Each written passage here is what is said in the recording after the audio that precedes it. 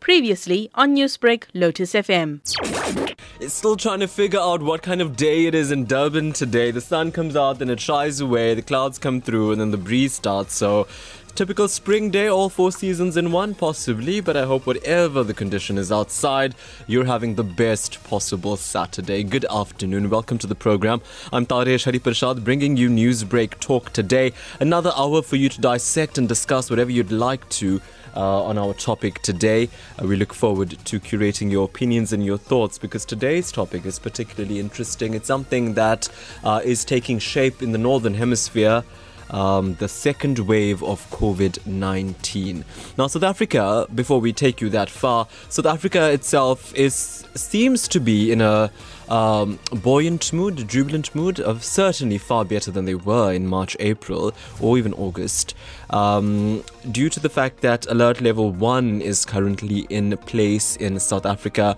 What it means then, and what would compel the Command Council to implement an Alert Level 1 is that infections are not at such an increased level on a daily basis, averaging around between 500, 600 increases per day, compared to the 13,000, 12,000 we were reporting a day just a couple of months ago. So from that perspective, using that data, one gets the sense that COVID-19 seems to be on the decline in terms of daily infection rates.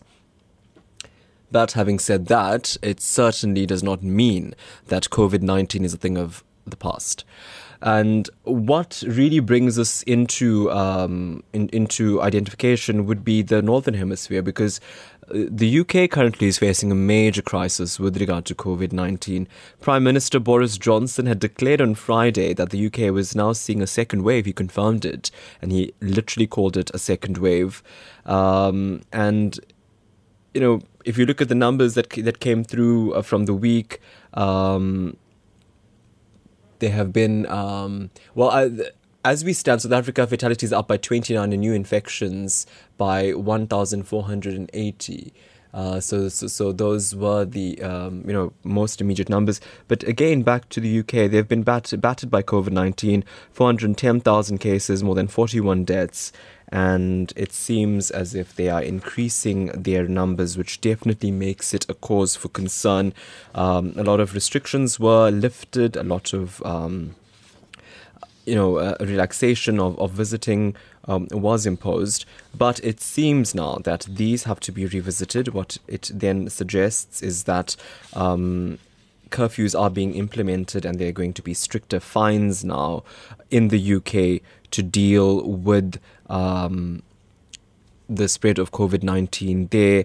This week, they're averaging about 4 to 4.5 thousand new cases a day, which definitely shows an increase in what they've been dealing with. Likewise, with France in September, they had announced about 10,000 COVID-19 cases in one day. This is now soared up to about 13,000 a day. Gatherings of more than 10 people in public places have been banned in Nice, and similar measures are introduced in Bordeaux, Marseille as well. So this is what France is doing. UK is also implementing a stricter curfew now, stricter fines. So what I'm saying to you is that there seems to be the second wave in the Northern Hemisphere and Europe. India as well are implementing some sort of restrictions in New Delhi specifically. So the point is, what should South Africa be doing now that South Africa seems to be in the clear? And please be advised, the Northern Hemisphere was in the clear far earlier. So around July, around June, they had started opening up pubs, opening up movement, and already the World Health Organization is warning Africa against complacency amid COVID-19 pandemic. So now that Africa seems to be on the opposite end of that, meaning there seems to be a decline in infections, It's taking off again in the Northern Hemisphere. Does that mean that it's going to come back to Africa? It's come back to South Africa? What must be done in the meantime?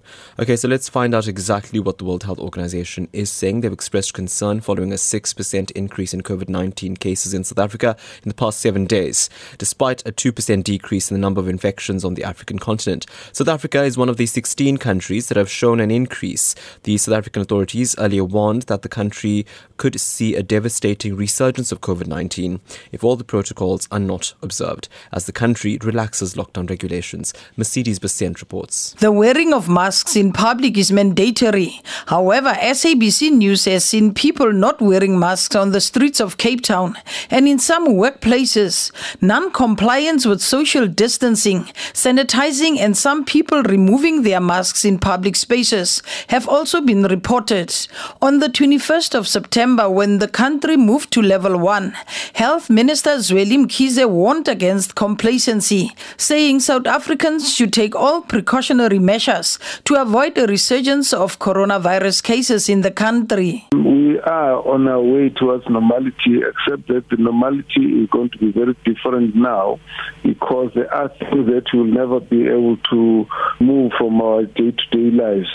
The use of masks now, for sanitation, hand washing, distancing, and cough etiquette are all those are going to be part of our lives. Because we haven't gone out of the problem yet, we still have the virus amongst us, and the real question is that we should always be alert that it should not start resurging like we're seeing in other countries. The chairperson of the Ministerial Advisory Committee, Professor Salim Abdul Karim, said the new normal, which includes following all the health protocols, will be a way of life for some time to come. We have to take the view that we're not going to get back to our old normal. So we're going to have to figure out what the new normal is, because that's what we're going to have in place for a long time until we have a vaccine. And part of that new normal will be getting on with, much of what we do normally, but with taking into account our prevention strategies and with certain restrictions. Although the active coronavirus cases have been decreasing, the number of COVID-19 related deaths have also been increasing on a daily basis. However, despite the high number of recoveries, some of those who have recovered say it's better to prevent contracting the virus, as they are still battling devastating side effects. One of those who has recovered and spoke to SABC News was a Cape Town-based Presbyterian priest. I'm Kusele Dukwana, a minister in the Presbyterian Church of Africa in the Western Cape at Langaseket.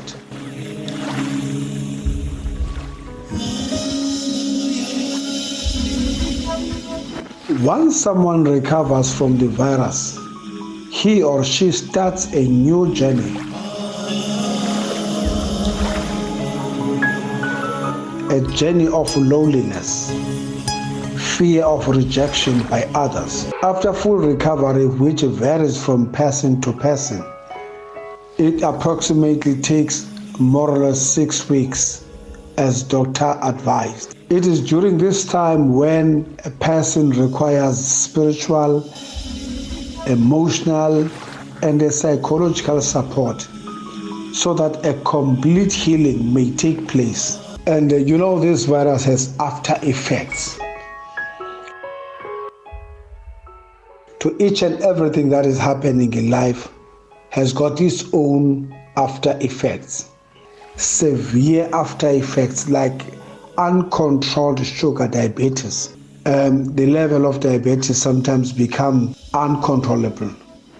The blood pressure, suffering from back pains, at times the loss of memory, etc. This virus is not gone, it is still there. Let us make sure that we do our best to prevent the spread of this virus. They say prevention is better than cure. This means we have to be extra careful than ever before. God has given us mind to think, eyes to see what's happening around us, and legs to walk. We have everything a human needs in order to take decisions about our life. May God bless you. May God bless South Africa. And may God bless Africa. Powerful piece there. The concern about second wave, World Health Organization expressing concern about South Africa's a 6% increase in COVID-19 cases in the past 7 days.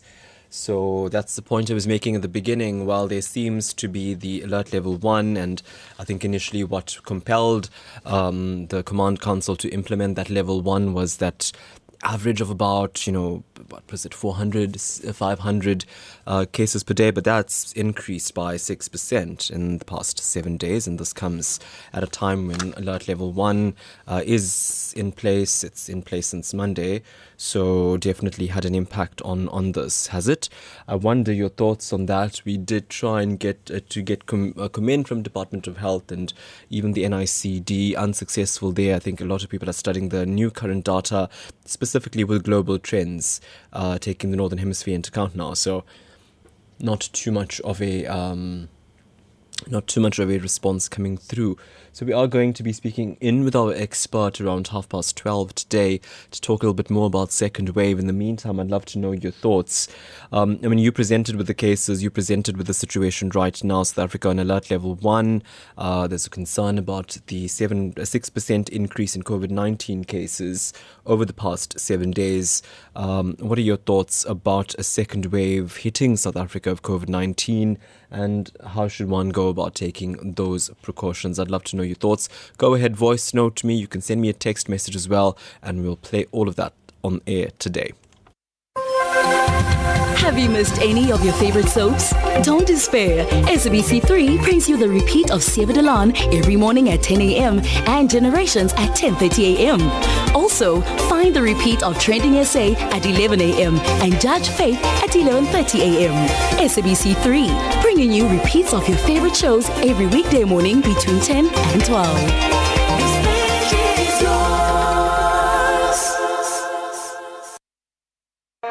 The Lotus FM Cultural Cuisine and Attire Competition is now in the second round. The top 10 finalists need your vote to determine which of the 5 will win 10,000 Rand in prize money each. Visit lotusfm.co.za to view the finalists, their videos preparing tantalizing dishes, and the SMS keywords. SMSs are charged at R1.50. Free SMSs and SMS bundles do not apply. Maximum of 3 votes per finalist per day is permitted. SMS lines open on the 22nd of September and close on the 28th of September 2020. Winners will be announced on the 30th of September 2020. T's and C's apply. Lotus FM. Yeah. Share the experience.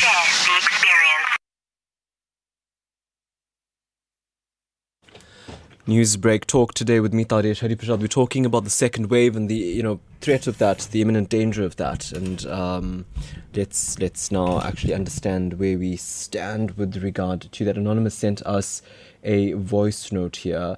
Hello there. Hi there, Taresh. It's up to every individual to now take it upon themselves. I think you're going to be very mindful, considerate, and thoughtful as to the seeds that you do plant. Remember that South Africa needs to rebloom, reflourish, and we need to start bearing fruit. The tsunami may have passed, but quite often the actual after effects and the aftershocks may be far more greater than the actual tsunami itself.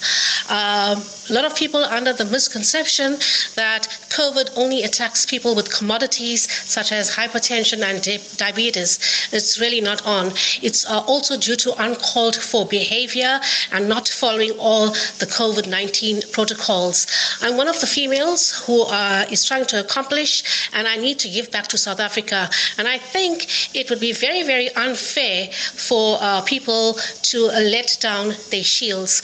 Thank you very much, Taresh, and God bless. Namaste. Have a pleasant day further. Namaste. Thank you so much for the message today. Let's go to Krish from Umhlatuzana, and he says a lot of people are out and about and are still not wearing masks and social distancing. Lots of cases are not being reported. alluding there to the fact that there could even be a higher rate of infection. So yeah, let's talk about it then. How has, alert level 1 manifested before your eyes in your communities? Are people still adhering to it? I mean, wearing a mask in public is still mandatory, but there's a lot of people, we understand, and even the SABC News is reporting that they've been seeing a lot of people on the streets of Cape Town and in some workplaces not complying with it, or even social distancing and sanitization. So what are your experiences in this regard, and how concerned are you about second wave? Last week I asked you, I said, do you think it's too doom and gloom for us to be having this topic? Because I think South Africans are just happy that there seems to be a sort of recession with regard to the infection rates per day. Alert level 1 has just been implemented, so South Africans who've been really affected by lockdown seem to have a bit more of a reprieve, to live a bit more of a fluid life. And I asked you, do you think we should be talking about second wave at all? And you said it's an important conversation. So please go ahead and join us on that conversation. Let's go to Bina Ramthari. Hello. Ram Taresh. During the last public holiday, Heritage Day, lots of families and friends posted up pictures, having braais and get-togethers without even wearing masks and holding each other and checking out photographs. Bina Ramdari, Phoenix. Sairam Bina, thanks for the contribution today. Logan Mudley says, when the virus was at its peak in South Africa, we had a shortage of PPE for health workers. Today in level 1, we still have a shortage. Strange, but the only survivor is corruption in South Africa. Thank you for your contribution today, Logan. Appreciate it. We got a message from Saroj in Stanger Manor. Always interesting and thank you, Saroj. Appreciate you listening to us so intently. It is really frightening when we talk about the second wave, so we all should continue wearing masks, sanitizing or washing our hands, and keeping with social distance. It's for every individual's safety, but out of it, it's really necessary. Each one of us should take the second wave absolutely seriously. I pray we all stay safe and adhere to government's call for this pandemic. Thank you, Saroj, for that very important message. Mr. A.N. Governor, good afternoon to you. Good afternoon, Taresh. God, please guide our government to take decisions for the benefit and safety of all the citizens in this country in these trying times. God, I also implore you to protect all the citizens of our beautiful country and rest of the world against the raging pandemic, and please hasten the production of a safe vaccine for all. Thank you. Yeah, the vaccine. Hey, a lot of trials still being run, but nowhere near a public release of that vaccine. Ramba Mudli in Phoenix, we must take all precautions until there's a vaccine. We must put on our masks, sanitizing, social distancing. There can be a second wave. Very, very... Yeah. Kriba Mudli says, the message by the Presbyterian minister is a desperate and compelling plea to South Africans to take the virus seriously. South Africa needs to avoid at all costs a second wave. Please follow the protocols as a matter of community and social distance. Thank you, Kriba. Yeah, so those are the messages that have come through. I think there's more to come, and please go ahead and send them through to us. While you do that, the national COVID-19 lockdown has left thousands jobless, homeless, and in some cases in a state of depression. As the economy recovers, many are still reeling from the impact of the virus and are taking stock of what they've lost. However, it's through simple acts of kindness that many have been able to recover, eat, and get back on their feet again. Prabhashni Mudli caught up with two good Samaritans who are lending a helping hand.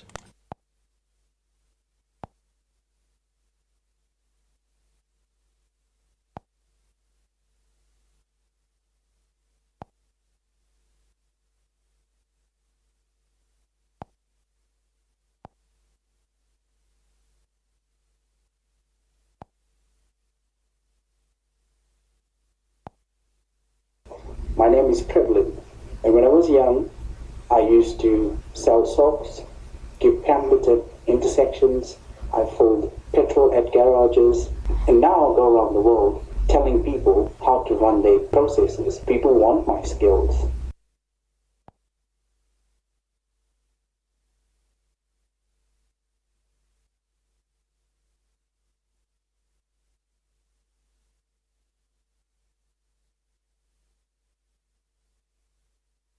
Soft skills. The temporary shutdown of many sectors of the many people, including young professionals, jobless and unstimulated. He set out to change this in an effort to reignite their passion once again. Because as a country, we need young, motivated professionals. An online approach is the best way to extend learning experiences to those who might not necessarily be able to have them.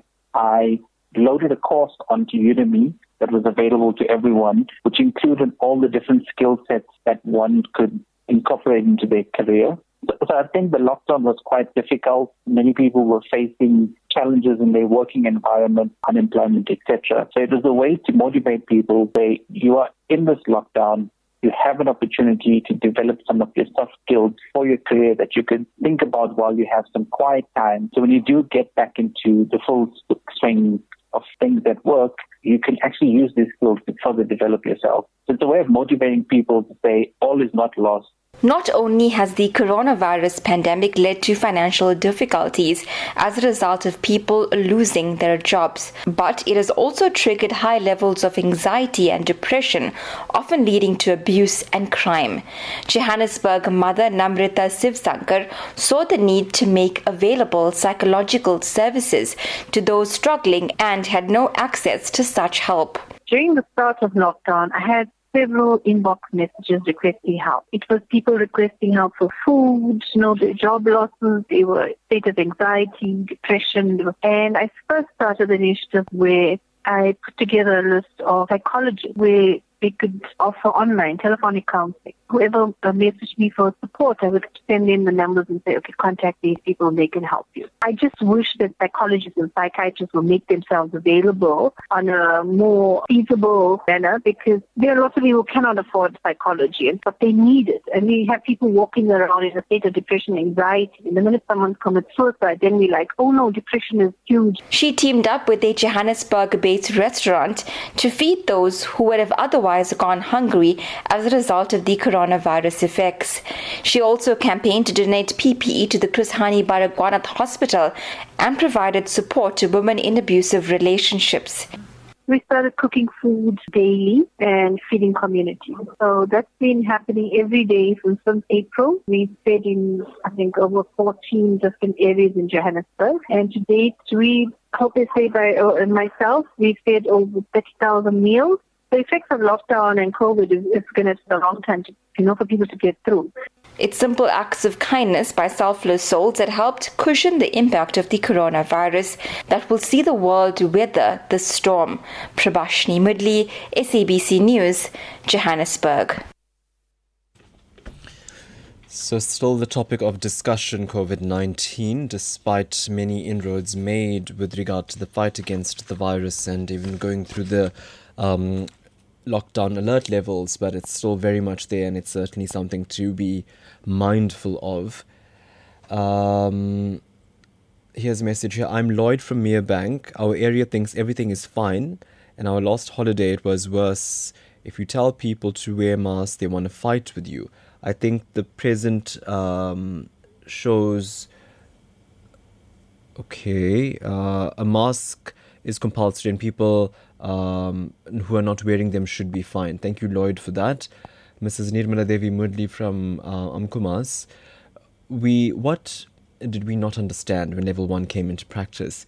It only opened up the economy and of back to living a new normal without having to compromise all lockdown regulations and the safety of one's health. It's due to negligence of not wearing a mask and visiting crowded places, also becoming complacent against social distancing that sees some countries facing the second wave.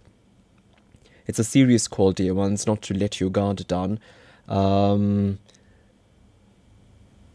she also goes on to pass her condolences to Akka Amra Maestri, Lotus FM's former Telugu broadcaster. Sad news indeed. Let's go to this voice note here. Hello there. Hi sir, you're speaking to Mr. Rupal. I hope you're well, and thank you for the good topic. I travel in the taxi from Durban to Phoenix and Phoenix to Durban. Half of them use a mask, half of them do not use a mask. Yeah. Thank you for contribution today. Chapter 2, research has shown us that 15 million plus South Africans were infected with the virus. However, our herd immunity's resistance against the virus is surprisingly high. The virus has mutated and is much more powerful now. Nobody is safe until a vaccine is available. COVID has paused and altered our lives. Take this opportunity to make the necessary changes in your life as well. Please observe all safety regulations. Thank you. And that's from Chapter 2. And Robin says we were faced with an unexpected health crisis that led to an economic and social problem, but then the government goes and creates a corruption issue. We need better political leadership. Definitely a thorn in everybody's side, that. And Mrs. Pillay, no, they weren't able to retrieve that. Yeah, so these are the messages coming through. Here's a message from Renee Pillay. Hi Renee, good to hear from you. It's been a long time. Now that we are on alert level 1, I've noticed many people in the malls and on the streets that are walking in groups and not wearing their masks, thus endangering the lives of others, especially now that many are asymptomatic and are COVID positive. I've experienced it many a time at stores. There's no social distancing, the till points, and when I do tell them politely to please step back, they start mumbling, and I think that I'm accusing them of having the virus. Vish Singh says, I attended a funeral on Tuesday. There was about 250 people at the funeral, not following the COVID-19 regulation. Another message in this batch. This is from Nishal. What's the use of a mask when being worn when we're still breathing in the germs, and that's on the mask, blown by the wind or whatever is in the air? Yeah, so many theories, but I think you're just a tad bit safer if you do have the mask on. That scientists have confirmed that to us. Okay, so when we come back, we speak to Professor Terence Komal, who's going to be helping us understand the second wave a little bit more. Has money ever been the reason you've avoided going to the doctor? Put your health first at an affordable rate with Dr. Doctor. SMS treat to 43204 now to subscribe for world-class medical assistance for just 5 Rand a day. SMS treat to 43204. T's and C's apply. Brought to you by Lotus FM. Lotus FM. Yeah. Share the experience. This public service announcement is brought to you by Lotus FM. Smash and grab, house break-ins, burglaries, and hijacking. You think it can't happen to you, and then it does. Who do you turn to? If you or a family member is a victim of crime, support and services are just a phone call away. Victim empowerment support centers located around the country and police stations and the many NGOs remain the primary reception points to victims of violence and crime, and volunteers are the core service providers. Make it a priority to find the center nearest to you. Okay, it's Newsbreak Talk. I'm Taresh Hareepershad, and we are talking about the second wave, the threat of that, the risk of that, the possibility of that. Earlier this week, we were receiving a lot of reports in the Northern Hemisphere, specifically the UK, where they are concerned about the second wave that is plaguing it. And as early as yesterday, Prime Minister in the UK, Boris Johnson, declared that he was now seeing a second wave sweep through Britain. So definitely a concern there, and the latest coming through the World Health Organization expressing their concern about a 6% increase in COVID-19 cases in South Africa in the past 7 days. What does it mean then for the second wave of COVID-19? Very fortunate to be joined on the line now by CEO of Medical Expert Consulting Group, Professor Terence Komal. Professor Komal, thanks so much for your time. Good to have you on the program. Sure. Thank you for having me, Taresh. So I think the main concern here is second wave. And before we talk about South Africa, I want you to just share me some of your thoughts with regard to the Northern Hemisphere right now. We're seeing the UK not doing so great. Europe seems to be on the brink of that quite severe second wave. Your thoughts and your analysis of the fact that COVID-19 has struck again in that part of the world. Sure. Thank you. Taresh, I think what worries me about the Northern Hemisphere is they have increased mobility more than we do in South Africa and in the African context. So, for example, if you talk about the UK and in other countries in Europe, They have easy access mobility across national borders, across various countries with a phenomenal public transport system, which makes it easier for them to commute and travel, which to me is part of one of many factors that's contributed to the second wave.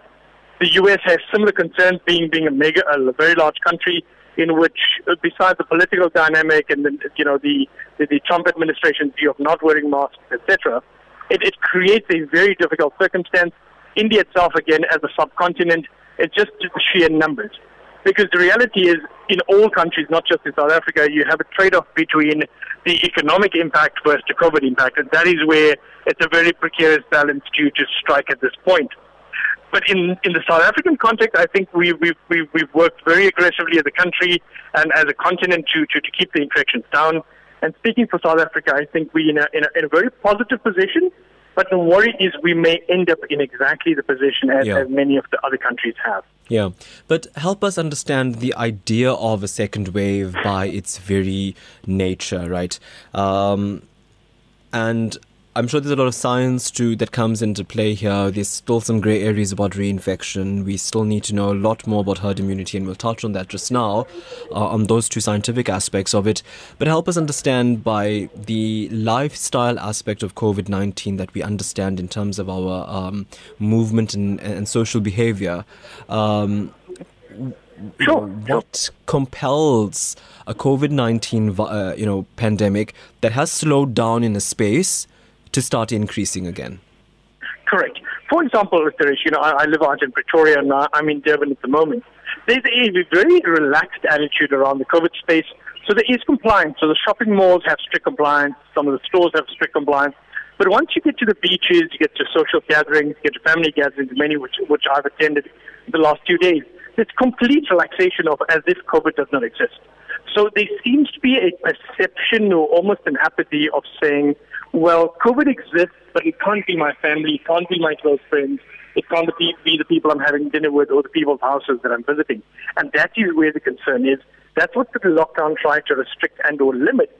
But people are compliant in stores, but not with friends and family, which ironically means they not just risk exposing themselves from potential carriers, but they also risk exposing the family members, the very people that they were meant to protect by not visiting, except for weekends like this. Most definitely. And, I think when the virus started rearing its ugly head again, I mean, in the Northern Hemisphere, they had a terrible, terrible beginning of the year, right?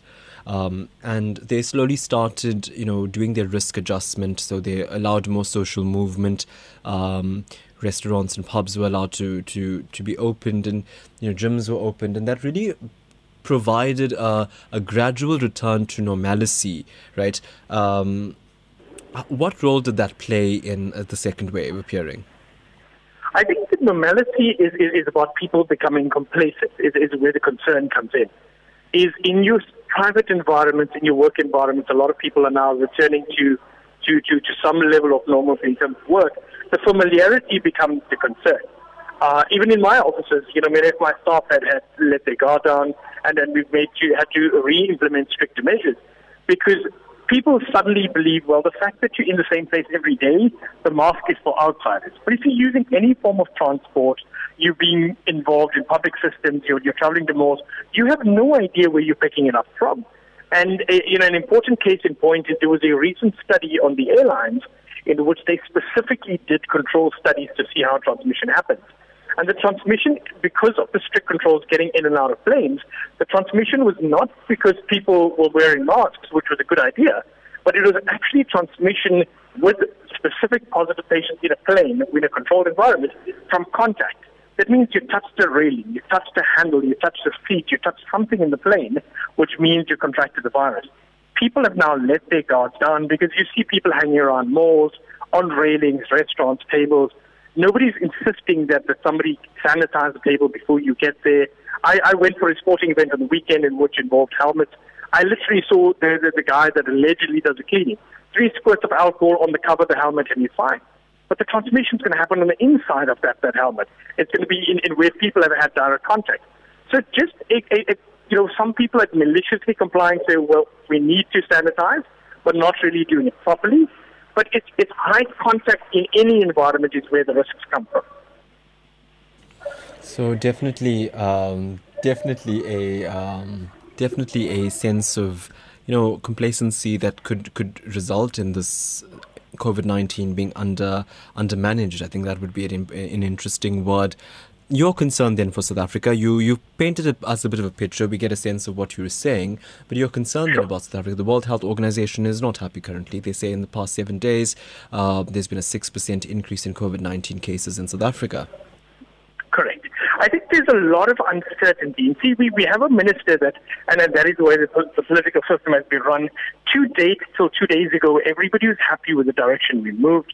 But now suddenly we find ourselves where the minister has essentially relieved his ministerial advisory committee of their duties. Nobody knows why. Nobody knows what he's going to do as a plan B. Will he be replacing the committee? Was he not happy with some people? So that created, because as you can understand politically, there were many times the opinions of the advisory committee contradicted the political decisions and what government did as movement. That's a complete new talk show for us, Dr. Komal, I think. Correct. So the worry is we're not sure where we are as a country and where we're going. With the WHO raising its concern, it's purely because we've had to make the move as a country to protect the economy, but the question is at what cost? So there are many dynamics and there are many balls to keep in the air at the same time, but you need to see where we draw the line from a safety perspective. And I think there needs to be more and more education. There needs to be continuous monitoring, because if not, we run the risk of a severe second wave. There are factors, for example, that in the medical and scientific world, people are considering the larger volumes of HIV patients having some level of immunity due to medication. Our vaccine schedule is different from other countries that's creating some benefit. But those, I think, are small wins. The biggest win we need to focus on is what are we doing to protect ourselves, our immediate families, and the people in our community, and being generally well aware that we know we're out of the danger. The fact that we're down to level 1 at this point does not mean the risk profile has changed in any way whatsoever. Yeah. Professor, I want to play devil's advocate here and bring in some sort of psyche and rationale of the people we're talking about, right? So when you hinge the impact and the burden of COVID-19, it's often hinged on the economic impact that it has had on the country and the livelihoods of the citizens, and then it's also hinged on the health implications and the health burden it's placed on the country's healthcare system. But the point that many people make is the impact it has had on social well-being, on mental health, on the release of basic endorphins by hugging somebody. So this is the point that many South Africans are putting forward. I really want to just sit and have a drink with my best friend at a local restaurant. I want to go and visit my mum and cook something with her. So these are the kinds of issues that people have been going through. Where do you hinge that when trying to warn and safeguard against a second wave? I think there is no ideal answer to it, and that's the reality of where we are with this pandemic. Is if you're dealing with non-communicable diseases like diabetes, hypertension, and others, HIV, communicable diseases and other things, we know how to deal with it, at least from a treatment perspective. But from a COVID perspective, there's so many unknowns, which is where the uncertainty lies. I appreciate it, and I personally have the same frustrations, that you can't meet extended family, you cannot have as much direct contact as you want, but you need to understand at some point we need to look at our own safety and those that we care about. Because even though younger patients and people that are fitter and take care of their health may have a stronger chance of surviving, the elders and the family that you want to spend time with, you could be putting them at risk. So we're not saying don't make that contact. We're saying minimize it, and if you need to do it and it's necessary for your psychological and physical well-being, then do it in a responsible manner. Make sure you still have your masks on, you sanitize regularly, you try and minimize any transmission risks whatsoever. So yes, Rachel just advising me on the messages that we got on our WhatsApp line. We'll go to some of them, Professor Komal, and you can tell me your thoughts on them as well. Let's go to... Bully Mudley in Queensborough. I fear with the fear of a second wave of COVID-19, this is not the time to fight the virus. We must continue to adhere to the rules and take the precautions. One thing we must be conscious about is what this virus uses as transportation. We are the carriers, so the only thing we have to ensure is that we do not get infected and that we do not give it to anyone else. Sunita in Johannesburg, you all at the media keep on reminding that what this virus can do, but people don't fear what this virus can do. Little children are using a mask. Why can't others follow? The virus is here to stay. No respect for people's lives. So those are the messages that are coming through there. So yes, Professor Komal, I think we will end off the program just now when we talk a little bit more about, those the ways to safeguard and continue. But I want to talk to you about that science. Now, two things that I found particularly interesting. The one was herd immunity, and the other was the fact that a lot of people have an antibody resistance already to COVID-19. So some contracted but are completely asymptomatic and don't even know they have it because the body has, a sort of a mechanism to fight the virus without you even being aware that it's happening. Let's start off with herd immunity. That particular concept was a big one when we first started talking about COVID-19, about, resistance and about fighting the disease as a collective. Remind us again, when we talk about herd immunity, what are we referring to? Sure. My understanding of this, Taresh, is essentially what you do is you allow people to be exposed freely to the virus, so much so that your body starts to build an immunity to it. Very much like how we take flu vaccines. But in this case, you allow your body to build a resistance, respond to it, build the antibodies, and you make sure that those who survive and those who don't. But the risk of that is the high risk of attrition of the amount of people that potentially could die in that process. So there are too many unknowns. We're a very strange society in which we have some of the highest numbers of HIV, TB, non-communicable and communicable diseases, malaria. So we have many more dynamics than some of the countries, for example, in Europe that have been using the herd immunity approach. So our patients have compromised immune systems far more than most countries do. And that's statistically, if we talk about HIV, TB, malaria, and some of the big issues. So our patients have risks of immune systems already burdened. Now you find yourself in a situation where you want to say, let the body build its own resistance. There are so many unknowns in that circumstance that herd immunity may actually cause high risks to patients who are already on, for example, immunosuppressive therapies, other treatments, advanced age, and complications due to diabetes, hypertension, and various other medical conditions. So I think the science makes sense academically, but the practical implementation in our circumstance is worrying, to say the least. And, I think scientists were never really fully able to agree on this particular point then. Can a person be reinfected? I think that's obviously a very contentious topic, but in my mind at this point, with the information I have at hand, the reinfection speaks of, are you able to get a second strain like we talk of HIV? Is there a different mutation that we're going to get? But because it's so early stage, is it possible? Theoretically, it's very possible. Then you also look at, could you have a reactivation or a re-exposure to the infection so your body builds antibodies? But if you're a patient that has various medical conditions, including diabetes, hypertension, HIV, and other related issues, in which you already have a sensitized or compromised immune system, a second infection, a second exposure could very well create a circumstance in which a second strain or the virus could affect you again. That is what we were talking about in March and April, where in China, in Wuhan, you had cases where people were detected positive with the virus again. And in some cases, it was found that it was purely an overburdened immune system that could not cope with a second exposure to the virus. So it is possible, but the worry is, in the COVID circumstance, it's not just the virus that's the concern. It's the active and overactive immune system that actually causes a large number of the complications in the body. And that's what a lot of people don't understand. We're not saying we need to get rid of a virus.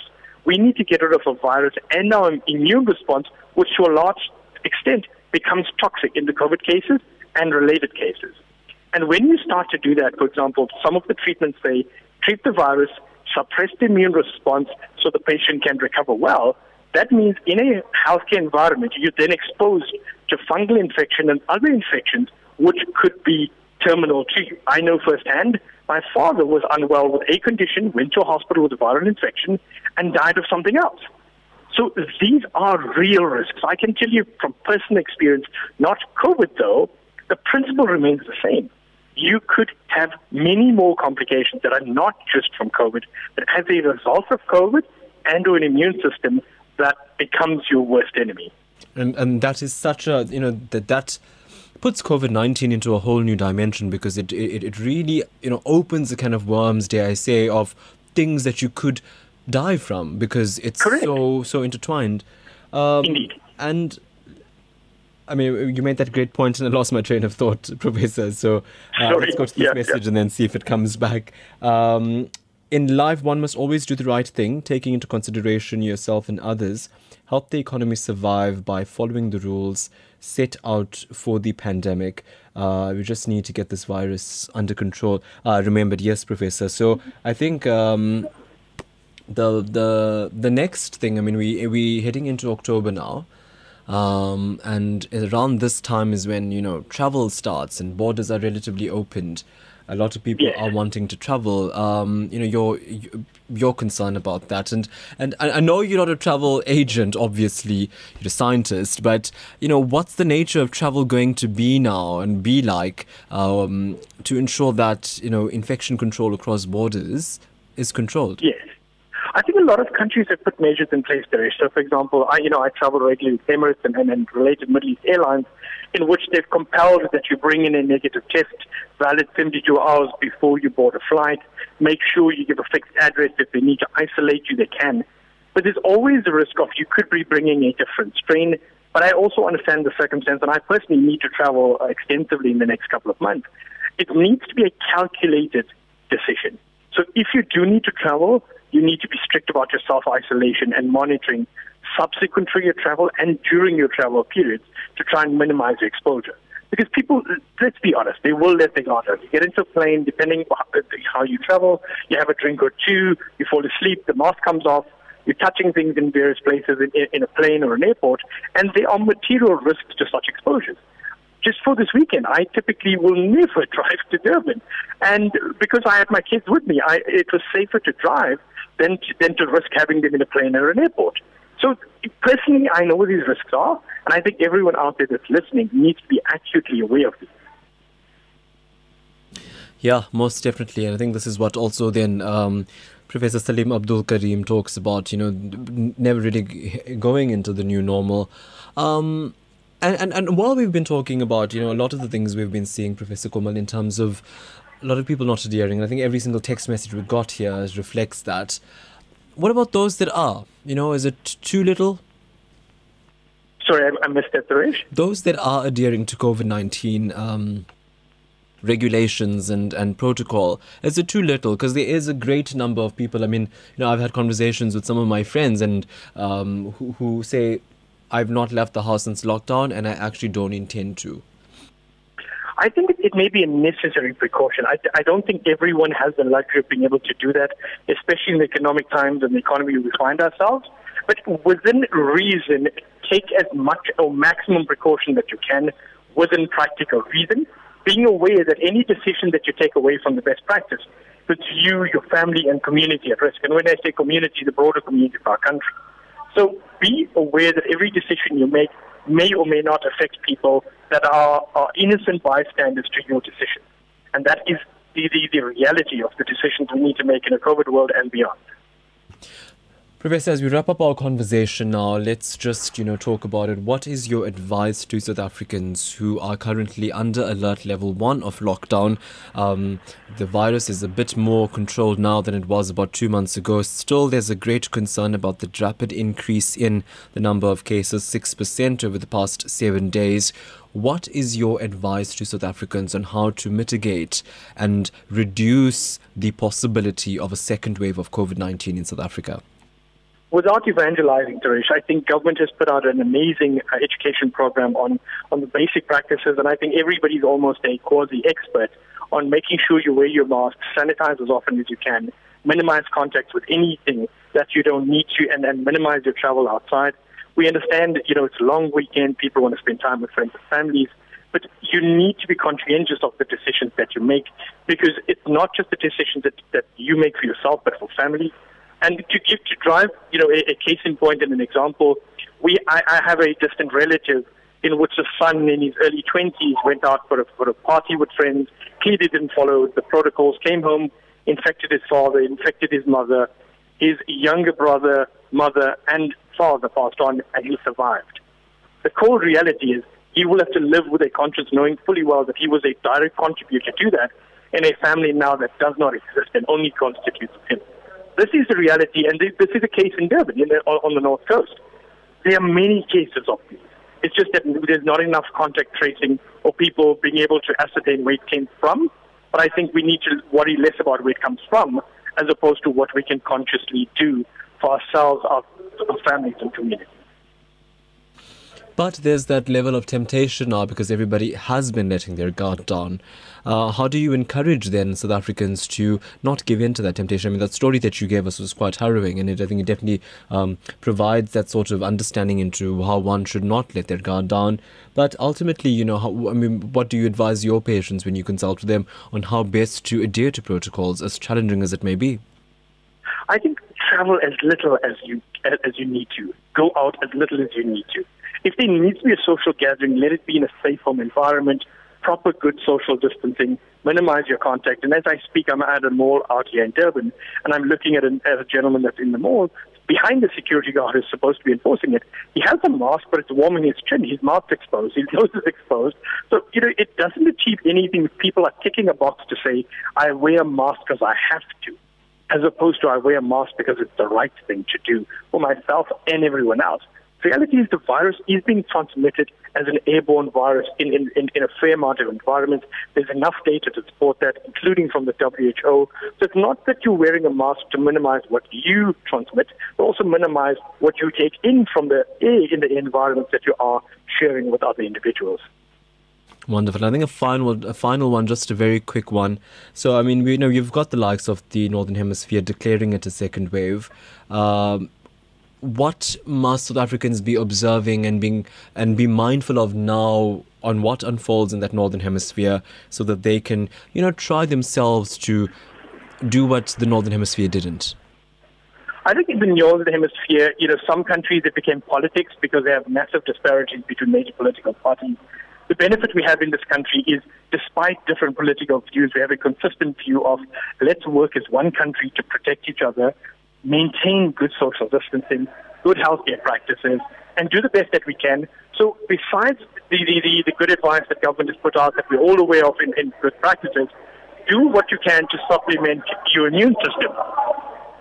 So for example, large volumes of antioxidants, vitamin C, and the various dietary protocols that are recommended, they can make a significant difference to at least reduce your inflammation and boost your opportunities for maintaining a healthy immune system. Professor Terence Gomal, thank you so much. He's the CEO of the Medical Expert Consulting. Appreciate your time, and we look forward to talking to you soon. And please stay safe. Thank you so much. Such a pleasure. Stay well, Taresh. So there you go, our discussion on the second wave and all you need to know about that to safeguard against that, to realize that it is possible, highly possible, and it's something that the world is seeing right now in the Northern Hemisphere. So pay close tabs to that, and we'll try and keep each other healthy as the COVID-19 continues its trajectory across the globe. Well, this broadcast came your way courtesy of the team, executive producer Salma Patel and Rachel Vadi. We'll talk again tomorrow between 12 and 1 o'clock. From me, Taresh. Hey, have an awesome day. Newsbreak, Lotus FM, powered by SABC News.